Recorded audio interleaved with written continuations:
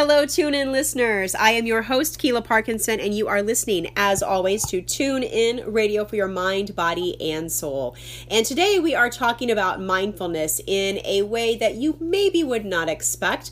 It's mindfulness about vision boards. It's mindfulness about creative content. It's mindfulness about writing exercises. It's really mindfulness about getting to know yourself inside and out through using your hands, through making things, through even writing a book and sharing what you've learned with others, because our guest today has done exactly that. Please help me welcome to the show, Jane Lump. Hi, Jane. Hi, Keela. Jane is a colleague of mine. Nice to see you. Jane is a colleague of mine I've known for years. We won't say how many years. And locally here in Northwest Indiana, our show, of course, is recorded in beautiful Valparaiso, Indiana, the Vale of Paradise. And Jane and I are remotely connected today through Zoom, and we are recording some of our content. So you may be able to find our faces sharing this conversation as well. But today, we are so excited to announce that Jane has just launched a new book. Tell us about the book. Tell us about its title and its contents. Can I do show and tell? Show and tell. So, the book is called Run with Scissors, which is a kind of a funny name, I suppose. But I kept going around and around about the name. It started out to be Lessons from the Heart, because what I had realized is that over my life and my career, there were things that I had learned that if I'd known sooner might have been helpful. I also realized that many of the things that I had learned really sort of flew in the face of conventional wisdom. So the book started to be Lessons from the Heart, but eventually I realized that many of my lessons were sort of contrarian points of view about things like Run with Scissors. And Run with Scissors became the title. The sort of the ultimate example of the kind of advice you get, don't run with scissors, that you might follow your whole life and actually end up at some point realizing you missed out on some cool things. Because I think that avoiding risk is something that many of us have been really taught to internalize and be careful about, but avoiding all risk creates sort of a dull and maybe not as exciting life as you might have been meant to live. That's a really wonderful point. You know, I say, it's so funny. I have young children, and I'm saying all the time now, don't run with your scissors, right? Don't run with scissors. And I laugh about it almost every time I say it, because I'm like, oh, that's really a thing, right? Because it's been such a euphemism that means something for so long, right? And I love that you're taking the adage, you're flipping it on its head. When my children are running with their scissors, they're typically holding them the safe way that they're taught nowadays, which is not how I was taught to hold them handled and point down. It's you hold them around the actual danger part, right? And the inside of me is screaming like, oh, we're not supposed to be touching this like this barehanded, right? Because of all that conditioning from the past. So it's very funny to me. But when they're doing that and they're running, I'm thinking, what if they do trip with them? They're just going to fall down with them in their hands. It's not that big of a deal, right? And when they're running with the scissors, it's because they're really excited to create and make something they've just gone to grab their scissors to do, right? Yeah, and to squelch that right at that point is probably the worst thing you could do. And I think about, sort of in my mind, it went from don't run with scissors to, any stick or anything you might have in your mind, you'll poke your eye out. You'll poke your eye out, it's all. Stop and think back about it. How many people do you know that have only one eye? I mean, it's not that common. If it were, every time you ran with a stick or a sharp object, you poked your eye out, there'd be a lot of people with those little mask things on, and there's very few. I don't encounter any in my day-to-day life. It's true. It's not that common. And, and these things, they help us, like one of your chapters is titled, right? You have one that's also about running with scissors, in addition to the whole book being titled Run with Scissors. And then you have one called Coloring Outside the Lines, right? So I love, we're taking these things and we're saying like, but every once in a while, break the rules. Every once in a while, take a risk. And the challenge is, I think, when to know when to do it and when not to. So why don't you tell us some of the great, we're going to get into like why you decided to write it, because Lessons from the Heart is amazing. Clearly, that's a story we want to hear. But what are some of the exercises that people can find in this great book? Well, so I find when I work with my clients and when I meet with some of my ladies groups that I facilitate, a mastermind group, that people tend to have sort of little paths that their mind goes down. I always think of your brain as this forest, and you go through it in a certain way, you create a certain path through the trees. It's a lot easier to go that same path the next time, and the same path the next time, and the same path the next time, right? Sure. Pretty soon you have a nice worn path, and it's real easy to run right through the forest. But what happens is that's if your brain thinks in those same patterns over and over and over again, then you end up with that rut. And then to go out of that rut is really hard.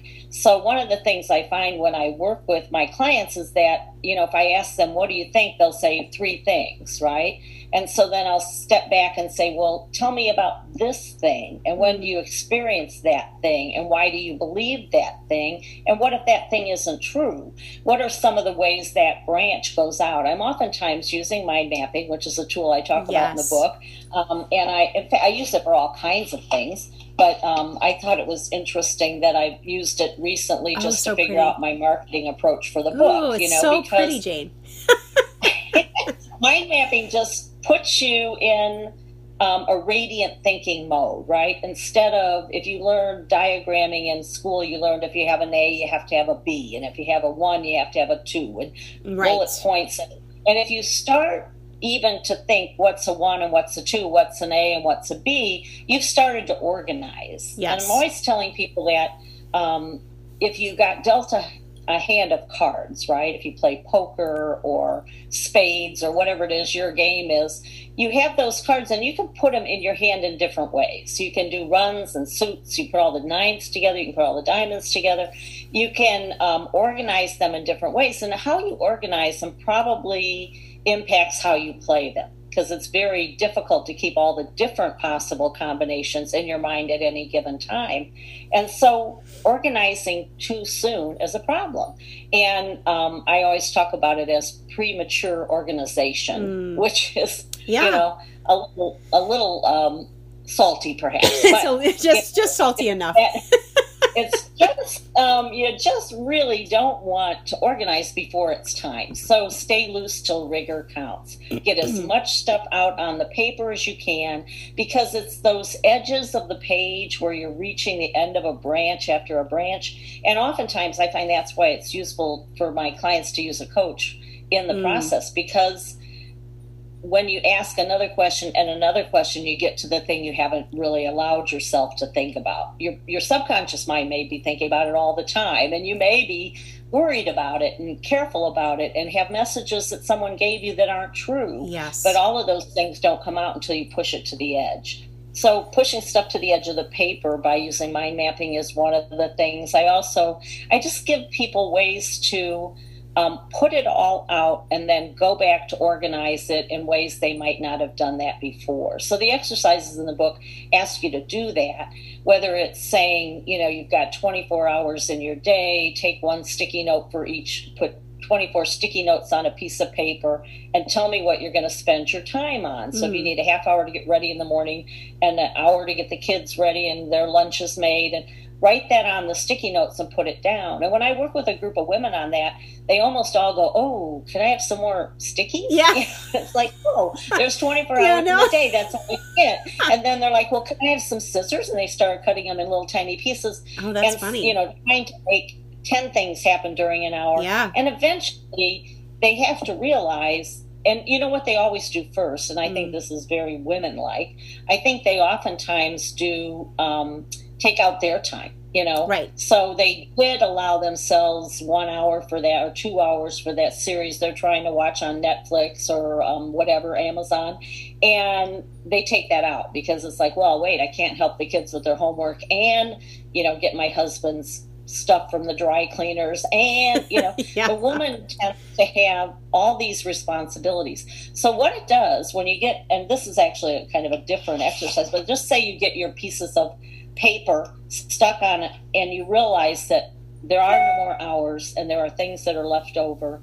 It gives you a concrete way to look at it yourself and make some choices, but it also gives you a way to talk to other possible partners, right? So your spouse might fold the laundry if he truly realized what your hour by hour day looks like. Yeah. And it's a less confrontational and threatening way than saying, you never help me, or, if you could just fold the laundry. It actually puts those things into sort of an objective decision-making grid. And that's what I try to do with my clients, is give them ideas to help them loosen up, and then tools to help them tighten down. Oh, I like it. So that so we're loosening up and tightening down. And what I love about all of the exercises you share in this book and all of the workshops that you teach is that you make it very interactive, right? It's very much about using our hands and our brains together. So we're really like immersed in learning the lessons and having those aha moments, which is very cool.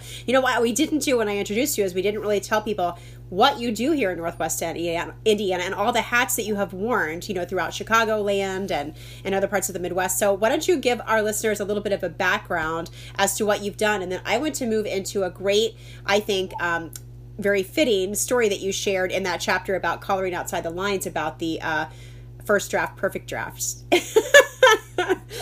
Yeah. Well, the first draft, perfect draft comes from a time in my life when I was teaching English. And I actually went to college to be an English teacher, and specifically a writing teacher. I was in rhetoric at and Ball composition. State. Go Cardinals. Yeah.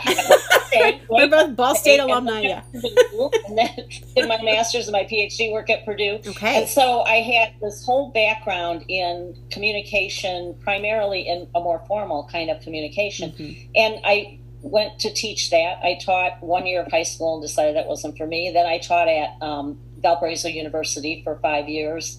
And then I got an offer for a job in Chicago where I would be a communication consultant, and I would help big organizations communicate important things to their employees. And it was right when ERISA was passing. That's how old I am. But, there were certain things employers were mandated to tell their employees about, certain employment practices and benefits. So I started doing that, and it was, for me, a real challenge to juggle that left and right brain. I'm having to interpret ERISA regs and put it down in a way that I was adamant employees would want to and be able to read. So that got me doing a lot of flow charts. And, so when you go to the dentist, how much is your deductible? How much is restorative? How much is cleaning? That stuff would all be in these long paragraphs. And I thought, if a little picture could show a box for this and a box for that, and that flowed to this and that. So I tended to think in those kinds of ways and push that kind of a narrative. So during my time in consulting, I was able to be on the professional development committee, and that allowed me to bring in some ideas. I had been looking and taking on my own seminars in how to visually present graphic data, how to, the Edward Tufte, and we had used Michael Gelb for mind mapping, and I got to go to his training, and then bring that back and teach that within the firm, and not so much teach it myself, but organize so that all of it was done. And then we did different kinds of creative problem solving. On my own, I took graphic mapping. Those were all things that appealed to me, ways that you could take visuals and use those to combine with words for more power. Because I think there is this thing going on between, and it's oversimplified to say right and left brain, but there is one side of the brain that thinks in colors and images, and one side of the brain that thinks in words and numbers, and you really want to be able to combine the two. And so that I always picture that these two sides of the brain are there, and there's like lightning bolts going through the middle when you really fire them both up, which is why color, smell, I take little cans of Play-Doh into workshops and ask people to open the Play-Doh, and they just sit and sniff it, And to me, that is wonderful, because adults forget that play is where all of your creativity and excitement lies, So good.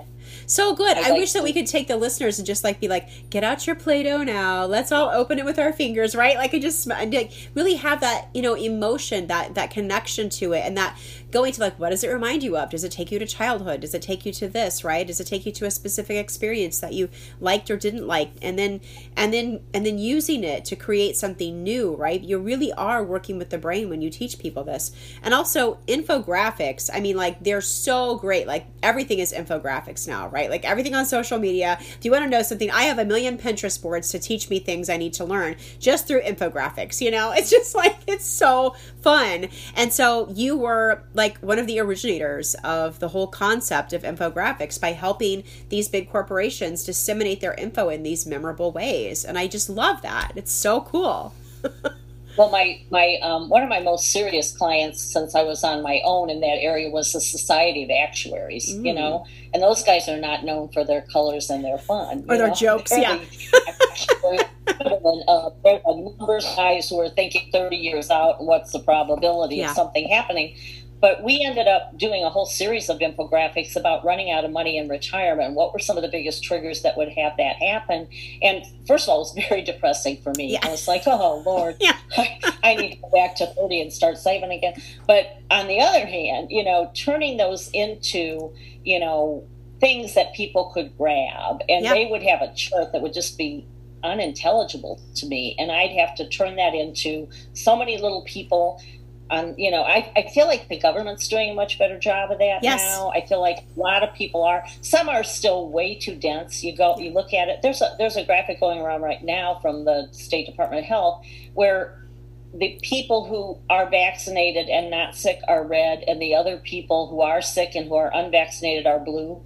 And I'm like, you know, I kind of don't think the color coding is right on that. And people make decisions about little things like the pool, or, you know, is it a road map? Is it a people sitting on a park bench? There's all kinds of ways that you can infographic something, but it really means getting inside what you're trying to say, both on a thematic in a factual way. You know, and really, really working with that branding. I have to take a quick station identification break, and then we're going to get into a little bit more of how your career has evolved and how you've gained these lessons that you're sharing with us now. Listeners, you are listening to Tune In Radio for your mind, body, and soul on 103.1 FM WVLP. That is also streaming live around the world at WVLP.org. And you can find this show, Tune In, online at your favorite podcasting spot, or you can go directly to anchor.fm/TuneIn Mindful Radio. Today's show is underwritten in part by Kiki Productions, Inc. Communications Coaching, teaching exercises to help you cycle out of fight or flight in the moment. With a mission to create individual harmony to add peace to the world, Kiki Productions, Inc.'s philosophy is, when you are confident, focused, and authentic with your message, you are a magnet to those you wish to attract. So share the love at CoachKiki.com.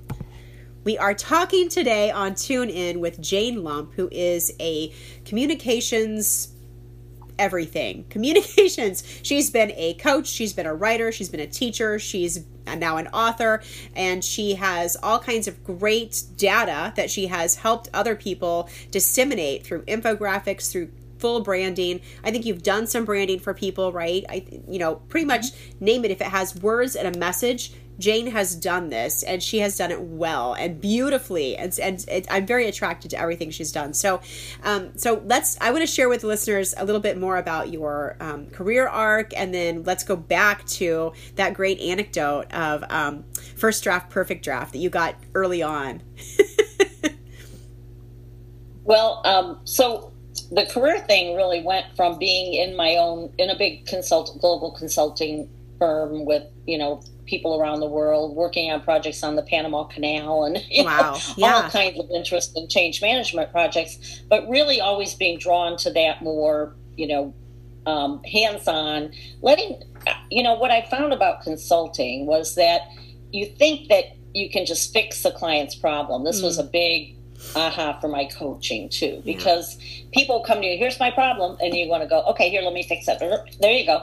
And that doesn't take, if you just go off and sit and hand it back. What really, it's the teach a man to fish adage. If you actually work with them to solve the problem, you have a problem that will stick, and you have people who own the stick when you walk away. They own the solution, and so it lasts. So one of the things that I used to do is really focus on how to engage my client in the problem and in looking for ways to solve it together. So that kind of led me, when I left the big consulting firms, to start my business, Strategic Innovation. And I named it Strategic Innovation because I wanted to be business-like, but I also wanted to find clients, and I had several of them in the big firm I was in, and some of them followed me to my own firm, like SC Johnson Wax, where the people there spent time, invested in problem solving. They had had the same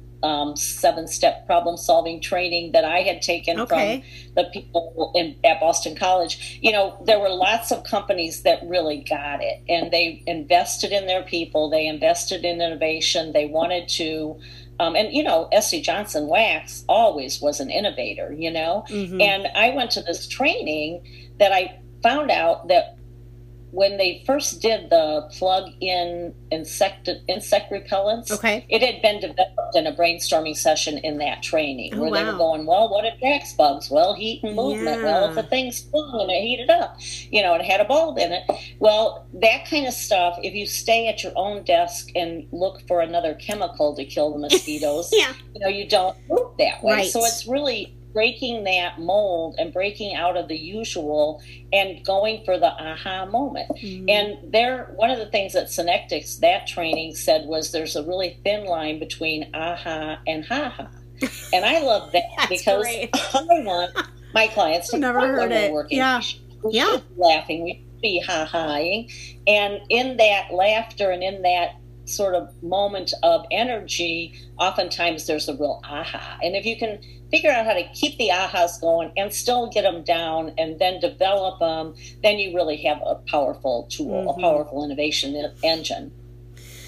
I love it. And also, I the brilliance of your name, Strategic Innovation, even though I've known it for years and have heard it and I get the backstory behind it, also knowing so much work that you've done with our business community locally on marrying the right and left brain, I'm just like, oh, it's so perfect. It's like even the name is an infographic, right? It's and it is too, because you did that with your branding too, right? It was like, there was like the word strategic, and then there was like a little floral bit with the innovation part where that you could flourish and be creative, and I just love it. So cool. The little pieces spinning around, and my thought is that if all the pieces are involved and they all get a pattern, if you've looked at chaos theory, they show you can watch chaos theory with birds migrating. They're all over the screen, and they do that a simulator too, where they put all these dots on the screen, and the only rule is that the dots have to maintain a certain distance from each other. So there has to be so much space. So then they start all the dots moving, and they all keep distant from each other. But in a short time, they form like a swarm, almost like geese going, south, and they get a leader, and there's a whole bunch behind them, and they do that out of one simple rule: stay at least 3 inches from everybody else, or whatever. Yeah, right. And it patterns. So one of the things I think organizations do, and we do to our lives, is try to impose a pattern too soon instead of letting the pattern emerge. So that means you have to stay calm. That means you have to have a little faith. That means you have to maybe do some good yoga practice. Yeah, right. The other things we talk about. Exactly, which I think is why we're so on the same page. Yeah. I maybe come from the business side. You come from the softer side, or the interpersonal side. And I love, that's why we're so good together. Why we like each other's stuff so good, because it is this sort of marriage of the two. And if you went into a boardroom with a bunch of men in suits with red ties and, starch collars and said, well, let's draw on the board, they don't want to play. Yeah. On the other hand, I oftentimes start with sort of one graphic that says 3 circles that overlap: climate thinking and climate thinking and listening. Okay. No, there's a third. I'm sorry. Climate thinking and action. Climate thinking and action. Got it. Brain break down there. That's okay. But climate thinking and action. If you get all 3 going, if you just do thinking, if you just move into action before you think, those things, neither of those works on their own. But if you create the right climate where people feel trustworthy, trusted, confident, calm, creative, all of those things bring the best to the room, and you get good solutions. So businessmen will, and I shouldn't say businessmen, it's businesswomen too, but it's just that so often, I told Gail, I think, the story of going to my first senior partners meeting in the big firm I was in. It was a global senior partner meeting. There were 200 people there, and there were like 6 women, 4 women, something like that. Wow. And then they had a dance. Yes, I think that's hilarious. Oh my gosh, square dance. That's hilarious. And then there was a square dance. That's hilarious. And they didn't have did they bring their like wives or dates, or were you guys in? Oh no, there was lots of people to dance with, and I just had to dance. They really did not know what to do with women in the business. Women are gonna everybody dance with them. Yeah, in the 80s. I mean, so this is a long time ago. Yeah. But the other reason I wrote the book, and so the book is about business stuff, but it's also about lessons learned in a broader sense too. So I graduated from college in the mid 70s. I'm really old, but at that time, a woman could not get a car loan without her father or her husband signing. A woman could not have a credit card unless there was a man on it. And I think what's interesting, and when you went off to business, you had to wear a white shirt. I know, Keely, you did this too. Yeah. A blouse, the business jacket, the shoulder pads. Yes. Silk tie. Yes. Man's tie. Blue suit. Pumps, the whole thing, to be looking as much like a man as you could, to be able to sit in one of the seats. And so often there weren't very many seats for women, and there still aren't, unfortunately. So part of my writing the book was also wanting to share some of the lessons about that, and hope that some of the young women who read it today, I had a feeling that my nieces really didn't understand that, that struggle, or that it was that recent. That's what I was thinking when you were saying that. I'm sorry to interrupt, but when you were saying that, I was like, oh my gosh, it makes me think like that just happened. Like that's, it just happened. And there are, it's a few generations that are, they're removed enough from it that it seems so ancient to them, but it's your lifetime. You have experienced this and paved the way. And I think we can look back sometimes and laugh at the shoulder pads and the trying to be a man. People will poo-poo that. I've seen that happen. And it's like, wait, women didn't invent those dress codes, though. Someone else was inventing them for us when we were going to the office, right? I mean, I remember my mom being written up because she wasn't wearing pantyhose, and she worked in a data warehouse with no windows and no clients coming in. And she had to have closed-toed shoes, and she had to have the business jacket. She had to have 4 pieces to her outfit, and her pantyhose were one of the pieces. Oh my gosh. And she got written up for it. She got written up for it. And she got written up because she got a run on her hose and she took them off at lunch. Yeah. Talk about subtle, control. So much, not even subtle. Total sexism, right? Yeah. Discrimination, She got written up when we called her, we'd be home between school and her getting home from work for that 2 hours, and we would call her and be like, can we do this? Or can so-and-so come over to play or whatever, trying to be good children, and she's trying to be a good mom from a distance, and she got written up because we called her too many times. That's real sexism. Yeah. That's sexism, yeah. Okay. Sadly, that might still happen, And it might still happen, that's true. Young girls don't understand sometimes is that unless they stay vigilant, unless they're careful, it's easy to backslide on all of this. We're seeing it happen in so many areas of our government in terms of healthcare, in terms of women's rights. And, I wasn't a strident Betty Friedan girl, but I do believe that it's been a long time for women to be taken seriously. And I was even to the point, I never joined an all women's group before. Okay. Now I belong to a few. I wouldn't, because I felt like, I used to write pension booklets for these weird little segments, and it'd be like the bald-headed butchers of Moline or something. And I thought, as soon as you call a group out and put them over here, they're less than. Yep. So I always felt like I don't need to go to a women's business group. I need to go to a business group, and I need to be considered a business person. Yeah. So I felt very strongly about that. But more and more as I've, sort of hit retirement age, I realized that there are so many women who are not getting what they need from those organizations. And there's, just not the whole sexual harassment in the workplace. So many things going on make it really hard for people to find mentoring relationships that really work for them. And so I think women really have to step up in that mentoring role. And I've done a lot more of that. That's wonderful. I love it. Okay.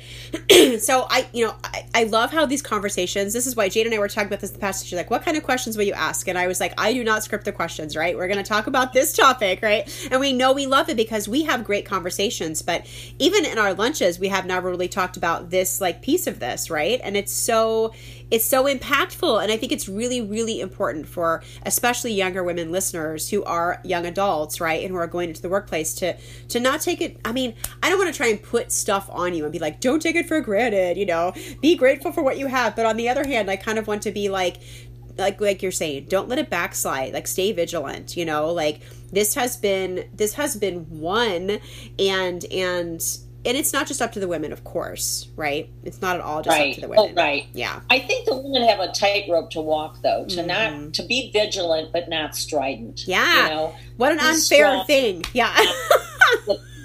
A woman who's strong in the workplace is considered a bitch. A man who's strong in the workplace is considered a leader. Yep. Now, wait a second. I know. And I know that's changed and somewhat better now, but it can't be that much better when you look across the managers or the senior people in an organization and don't see as many women as men. Yep. Look at board reports and look at who's on the boards of major corporations, and there's a token woman or two. Yeah. It just isn't where it needs to be. We're not obviously, suffering from the Taliban or anything, but we still have. But the fact that the Taliban still can be really ruling in parts of the world, right? Like that alone. Yeah. I mean, globally, we have so much to do. Yeah, so much to do.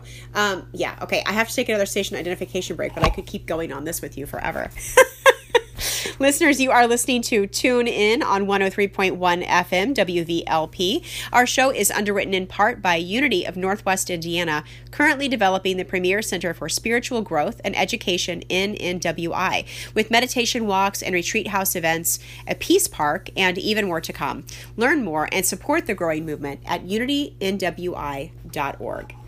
I am your host of Tune In, Keela Parkinson, and we are talking with Jane Lump, who is a communications extraordinaire and the author of Run with Scissors, a book that is just out now. You can get it on a Kindle version, you can get it on Amazon.com, you can get your paper copy, and you can flip through and bookmark all these wonderful exercises and things that Jane teaches on how to really have a visceral aha moment of self-identity, of finding your passion, of coloring outside of the lines sometimes on purpose and running with those scissors, metaphorically and literally, just, find a way to take the right kinds of risk. And so I keep mentioning this piece, because I, as a writer, I love this, right? And I'm like, oh my gosh, I had this syndrome too, that first draft, perfect draft. Tell us the story that you told in the book about that moment. Well, I think I grew up in a household where things had to be perfect, that was the standard, right?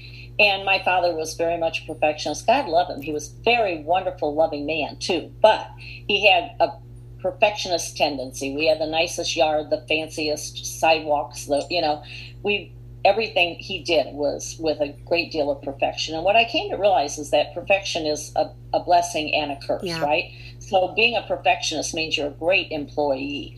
Being a perfectionist means you're a crappy boss sometimes because you never can move beyond. So in teaching writing, there was a term that it was called first draft, perfect draft. And it was talked about the fact that you get hung up in thinking that your first draft has to be perfect. And it's like that branching we were talking about before. You start shutting down roads to other things because you can't keep your linear thing going perfectly, what you're writing, because there's too many new ideas popping into your mind. So when I first wrote, and I just had a conversation on Facebook with my first grade friend Kathy Miracle about this because hi, Kathy. we had a thing for fountain pens and peacock blue ink cartridges because Kathy was the coolest and she had peacock ink, and so then I had to have peacock ink too.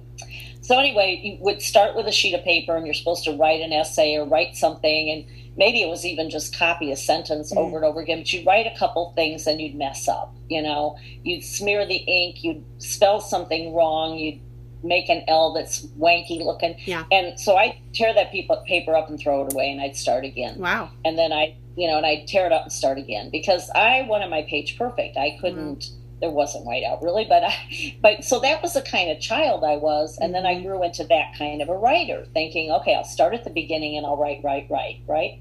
And when I first started at the consulting firm, we wrote longhand on big legal pads, booklets about your dental plan or whatever.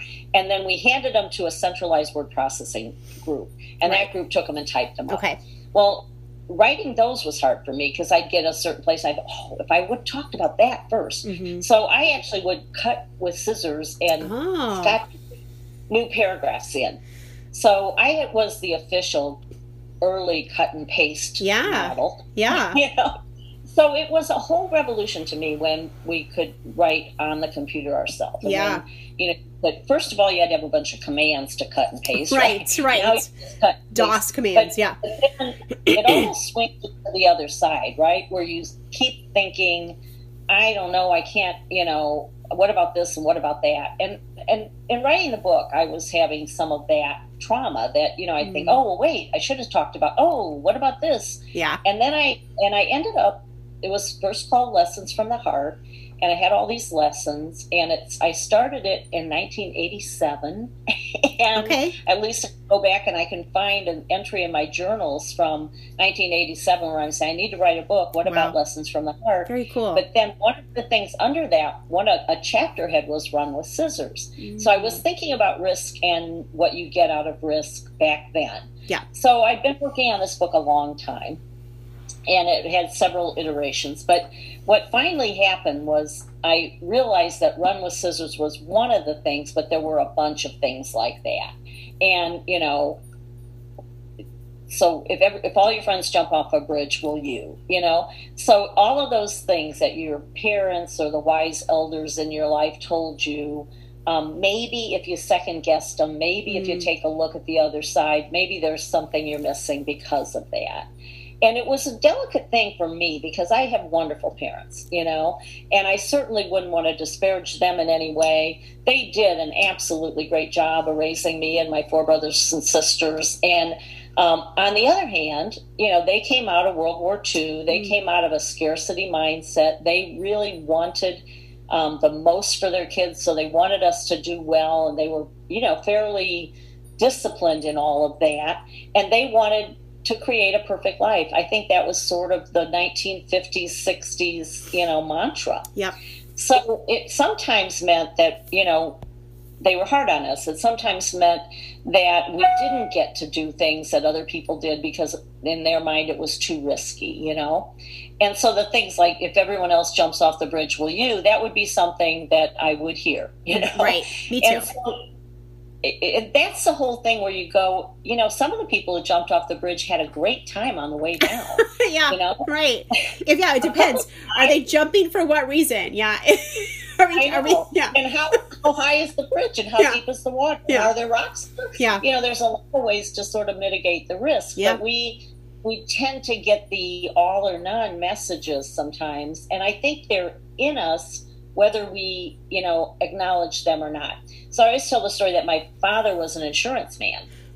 So he absolutely understood risk, right? He was a property and casualty agent, had his own agency. And his whole thing was, what's the likelihood you're going to die from this? That's how I calculated everything. Love it. I didn't get my driver's license till I was a senior in college because when I was riding with him, it was not a good situation. And he bought me a car and he drove it home and put it in the thing. It was a big Impala, and I think the first thing, or at least the first thing I remember him saying about is, this is proven to sustain the least damage in a collision. Right. So I sort of approached driving as, when is my collision going to happen? It's a whole different mindset. So one of the things I'm writing the book is I wanted to take some of those things and ask people to step back and look at them a little differently. I also, went to a Catholic school where right and wrong was very black and white. But it also taught me, you talk about meditation and mindfulness. We went to Mass every morning. We sat in the pews and had to be quiet and still for a while before it started. I had that meditation time, and I didn't know it. I mean, I think a lot of kids didn't get to do that, and we did. And I remember thinking during that time, like, who made up the word God? You know, if God was first, did he name the sky? Did he make it blue? Did he name it blue? Where did the word blue come from? Yeah. So my love of language goes back to, you know, being a 6-year-old at first grade and thinking, you know, how did somebody figure out that's a tree? And then when I started studying linguistics in college, I realized that, you know, there sort of is this thing, this feeling that there's chaos, and you start studying myth and you figure within the chaos, we have to make order because that's how man comforts and makes sense of things and creates a security for himself. So if you walked out every day and banged against something, after a couple of days you might call it a tree, and then in your mind think, go around the tree. Yeah. So that's sort of how I understood language from early on, and made me then study linguistics in my PhD program. Yeah. It's always been a love of how we learn, how we use words to shape our reality, and what sort of holds us back. What can we unthink or rethink that would give us more clarity? It's so cool. You know, we've been talking about sort of the way that you make the brain all work, and how we can be very insightful in this way that we're using our hands also with a lot of the exercises you have in the books. And so I want to talk about mind mapping, because, like, you know, you've mentioned that a couple of times. You got to hold the visual up. For anybody who is only hearing the audio portion of our interview, I would love to, like, be able to describe for them a little bit about, like, what a mind map looks like. You know, because you talk about, like, it's sort of like everything, right? You're not necessarily organizing it, and yet it looks so pretty when it's finished. And it does have a sense of order, just like you said, the pattern emerges. So tell people just a few, because there are so many ways you can mind map. Tell people some things that we can do with that. Well, a starter exercise I often do with a client or in my workshops is to tell people to draw a circle and put 8 lines coming off the circle. So it looks like a spider. Okay. In the middle of the circle, put what you want your map to be about. So in the middle, you might write breakfast. Okay. You know, and then on the spikes coming out, what are the words that you associate? Bacon, start, you know, calories. You know, they could be all kinds of things, right? So you've written 8 things on there, and then you look, and some of them are sort of the obvious. You know, bacon, kind of the obvious. But if you take that the next branch out and branch off of that. So one of the things in mind mapping is you're only putting one word on a line. And you do that because it gives you the space to put new words to connect. So instead of writing a big sentence about bacon is really good for breakfast, you write bacon, and then you can write good, and then you can write breakfast, you know, so you can keep branching, and the branches sort of loosen your mind not to form too soon, you know, not to have premature organization. Yes. So you're going out. And what's interesting is you might end up, and I'll have people who sit there and go, oh, you know, I can only get 3. Okay. And then there's another person across from them who is like, you know, and I ask always, so who has 10 or more? Who has 15? Who has 25? And there's always, you know, a big achiever in the crowd. Yeah. But those are the people who are already sort of facile and able, agile, and able to think in radiating patterns. So I believe it's something you can teach yourself to do, and I think there's a real value in doing that. So you use branching. You put one word on a branch, you put an image in the middle, you know, so we wrote a word in the one I just described, but oftentimes I'll work with a client and eventually we'll draw a picture in the middle. So there's a mind map in the book, and it's about the value of mind mapping. And so what are the branches? You know, the branches are, you can work with groups, you can work with individuals, it's visual, it's color. Yes. There's, again, science around the fact that when you're talking in images and in words, it's more powerful, that color stimulates thinking, you know, that the colors you pick have something to say about what is really coming out. I mean, I'll step back with people after we filled a large tabloid sheet of paper with things that they have on their mind the day they come to see me, and ask them if there's anything that surprises them. And almost always there is. And then I'll ask them to take a yellow highlighter and highlight 2 or 3 things that they feel they want to go deeper. You know, where do they want to set up a plan to work on this? learn more about this, And so they might come to me saying, I need a resume, or they might come to me saying, I hate my job. But later we're really looking at their whole life, and we're looking at, what are the things that give them joy, and what are the things that give them clues about their purpose. A question I like to ask is, when's the last time you felt that you were just running on all cylinders, that you were like, yay, I'm getting out of bed, I can't wait, I'm doing this thing. And that, whether that was, decorating for Christmas, or making cookies, or, starting a new book, or going to work on a day when you're going to be really busy, those are all things that give you a clue about what puts you in flow, what puts you in that state where you're really experiencing what you're meant to do, and having, so it's not just being the happiest, it's not just being the most fun or the most comfortable, it's what is it that makes you really feel that you found you, that makes you feel that you found your purpose. And so that's why the subtitle of the book is, a guide to taking risks to discover your purpose. Because, and the thing I think is interesting is a lot of people talk about, well, let's get to our purpose, 3 steps, got it, okay, done. Yeah. Well, I never knew a purpose that lasted more than a few days at the most. That is a continual process, right? Yeah. And if you're a lifelong learner, which I believe is like the essential for people, then you're kind of rethinking and redoing that over and over again. And I've kept journals since I was in high school. I don't write every day, for sure, and I don't think that that's the only way to do it. But I have kept them because writing is where I work things out. Sometimes writing is where I record, and writing, when I can look back and see that I've made progress, is a really good tool. And mind maps can sort of do that for you too. I do a mind map at the beginning of every year. I do a vision board, and those couple things. I just was talking to one of my clients in Indy the other day, and she said, I just redid my mind map, and now I've got 3 years, and it's so amazing how much growth I have.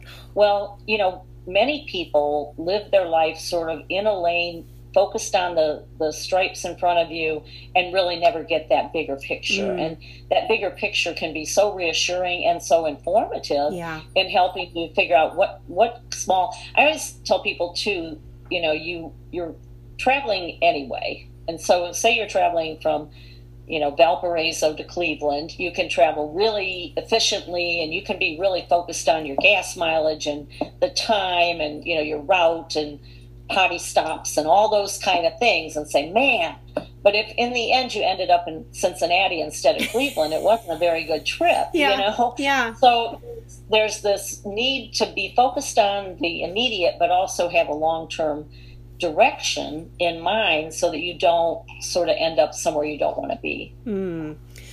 That's really, really, I love that. The whole thing, and the mind mapping is so amazing. Like, I'm sure that you have people who are great at this in the different workshops. And I have seen, especially people with ADD, really excel at this, right? To be able to use this as their type of organization, because they are more likely to have an idea mid-thought if they're giving a presentation that takes them completely off track, and they can somehow think of or access their mind map as, quote, notes, and be like, get themselves back on track without really seeming to need much recovery time, right? And so, like, and it's like you said, they're thinking like in these great, like, radiating spirals anyway, and so it's like, I love it. It's so interactive and so immersive, and so many people really benefit from that. So that's just one of the amazing tools that Jane shares in this great book, Run with Scissors.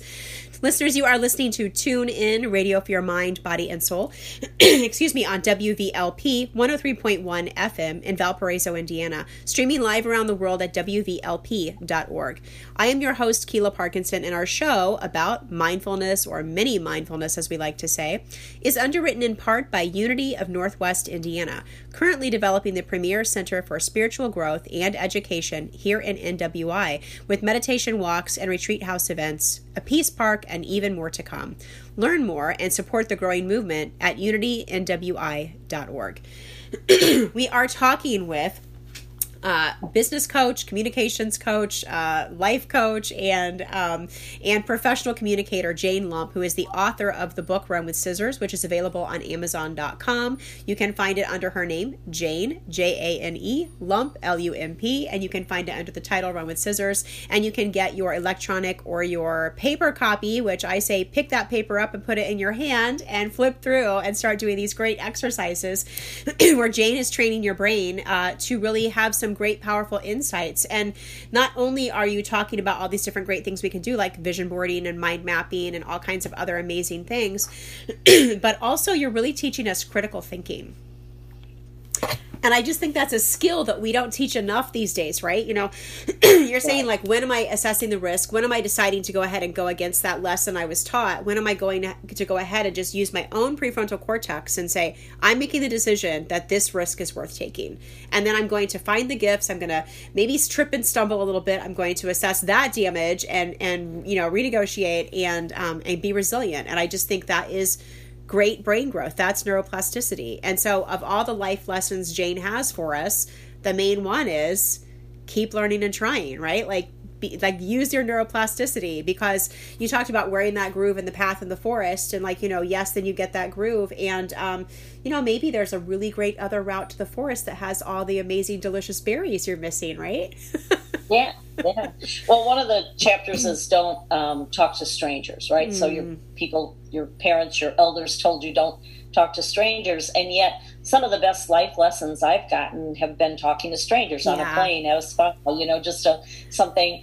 There's one, don't get too big for your britches, you know, and I say very quickly, I'm not talking about a diet program. I'm talking about the fact that if you don't try things that you think you're not good at, you'll never know. You don't be an amateur, you can't be an experienced person. So getting too big for your britches is really not a shameful thing. It's a really cool growth thing. Yeah. But sometimes we feel that other people are going to judge us. It's paying too much time to the outer voices and not enough time to the inner voices. Oh, so sad. Trusting yourself, trusting your inner voice. Those are all the messages, and they're all told with stories from my life or stories of people that I've coached. And I have been, since the book came out on Friday, I've been, you know, calling. I talked to most of the people I coached and kind of interviewed them and got some where are you today and what's going on. Good. But kind of not everybody. When I sat down and made a list of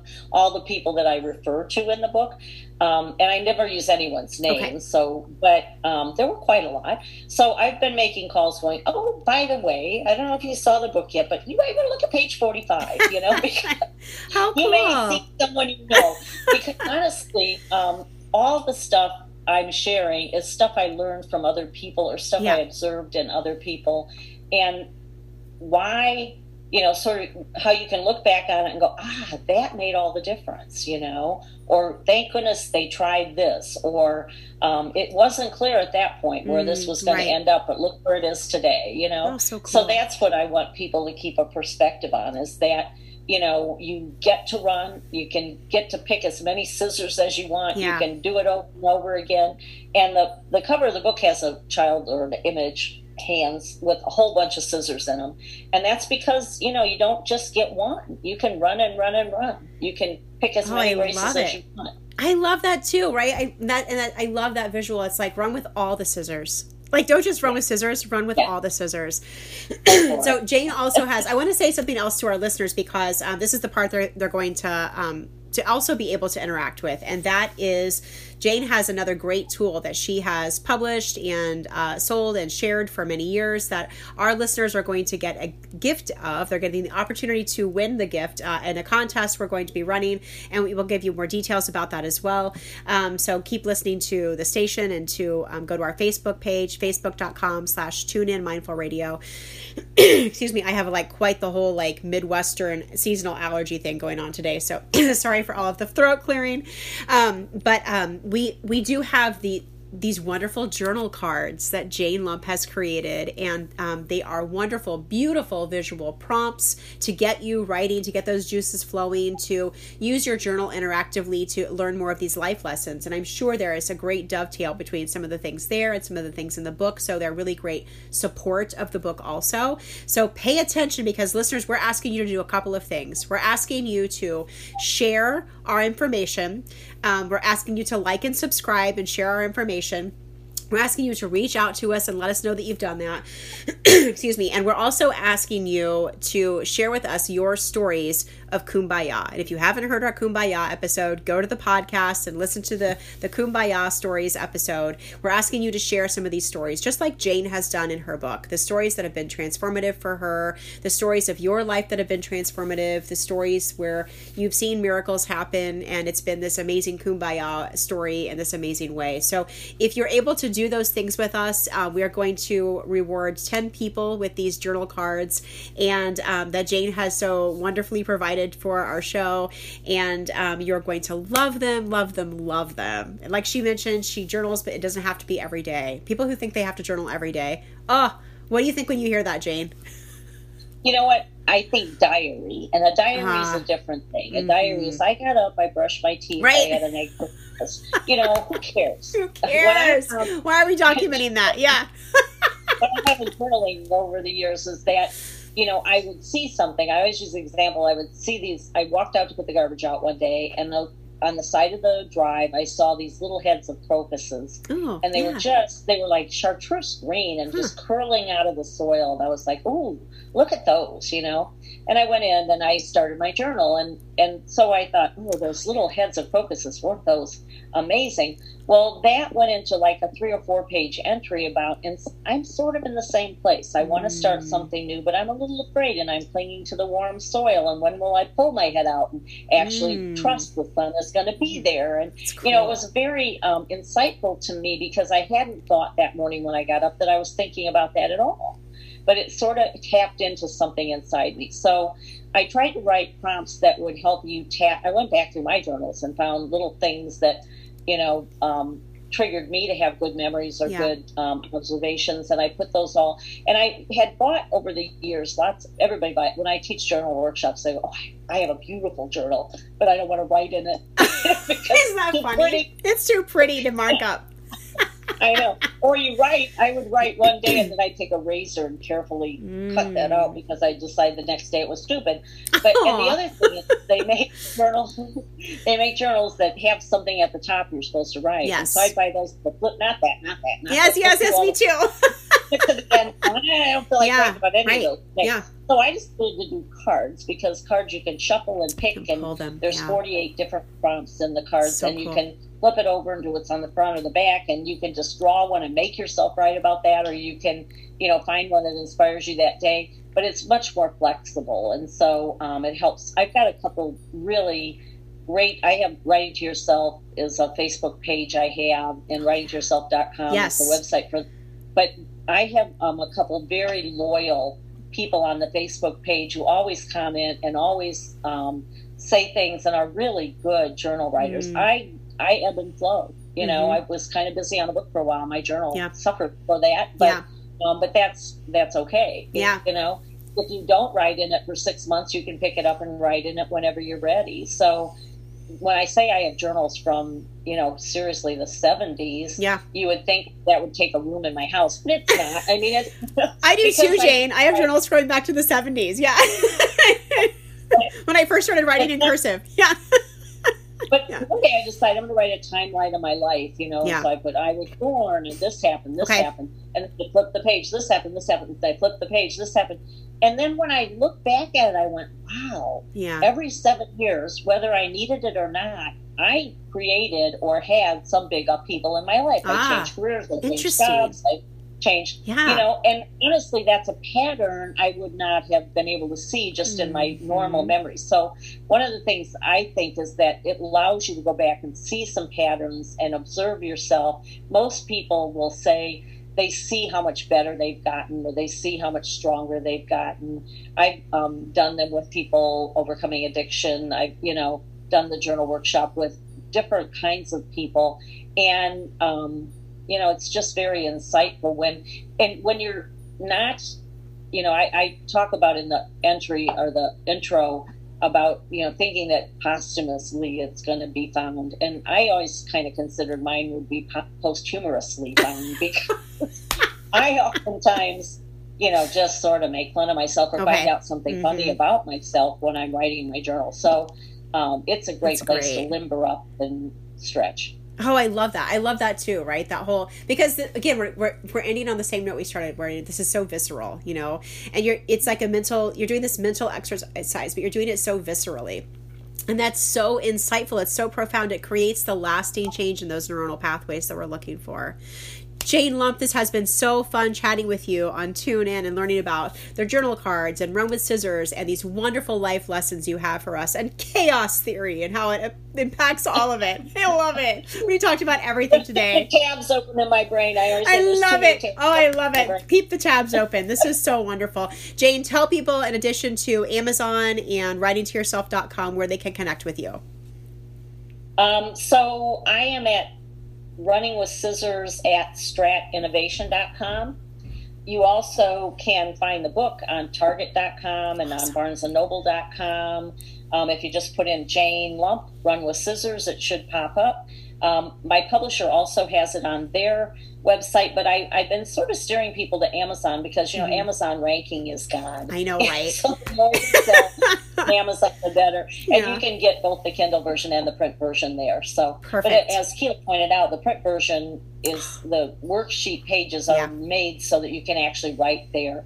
The author or the publisher said, well, we might have a blank page. I go, I love books with blank pages. Yeah, add them. When I really read a book, I write all over the book, right? I want to later be able to open it and see what I was thinking when I read that part. And so there's plenty of room to do that, which I think is a really plus for readers. I love it.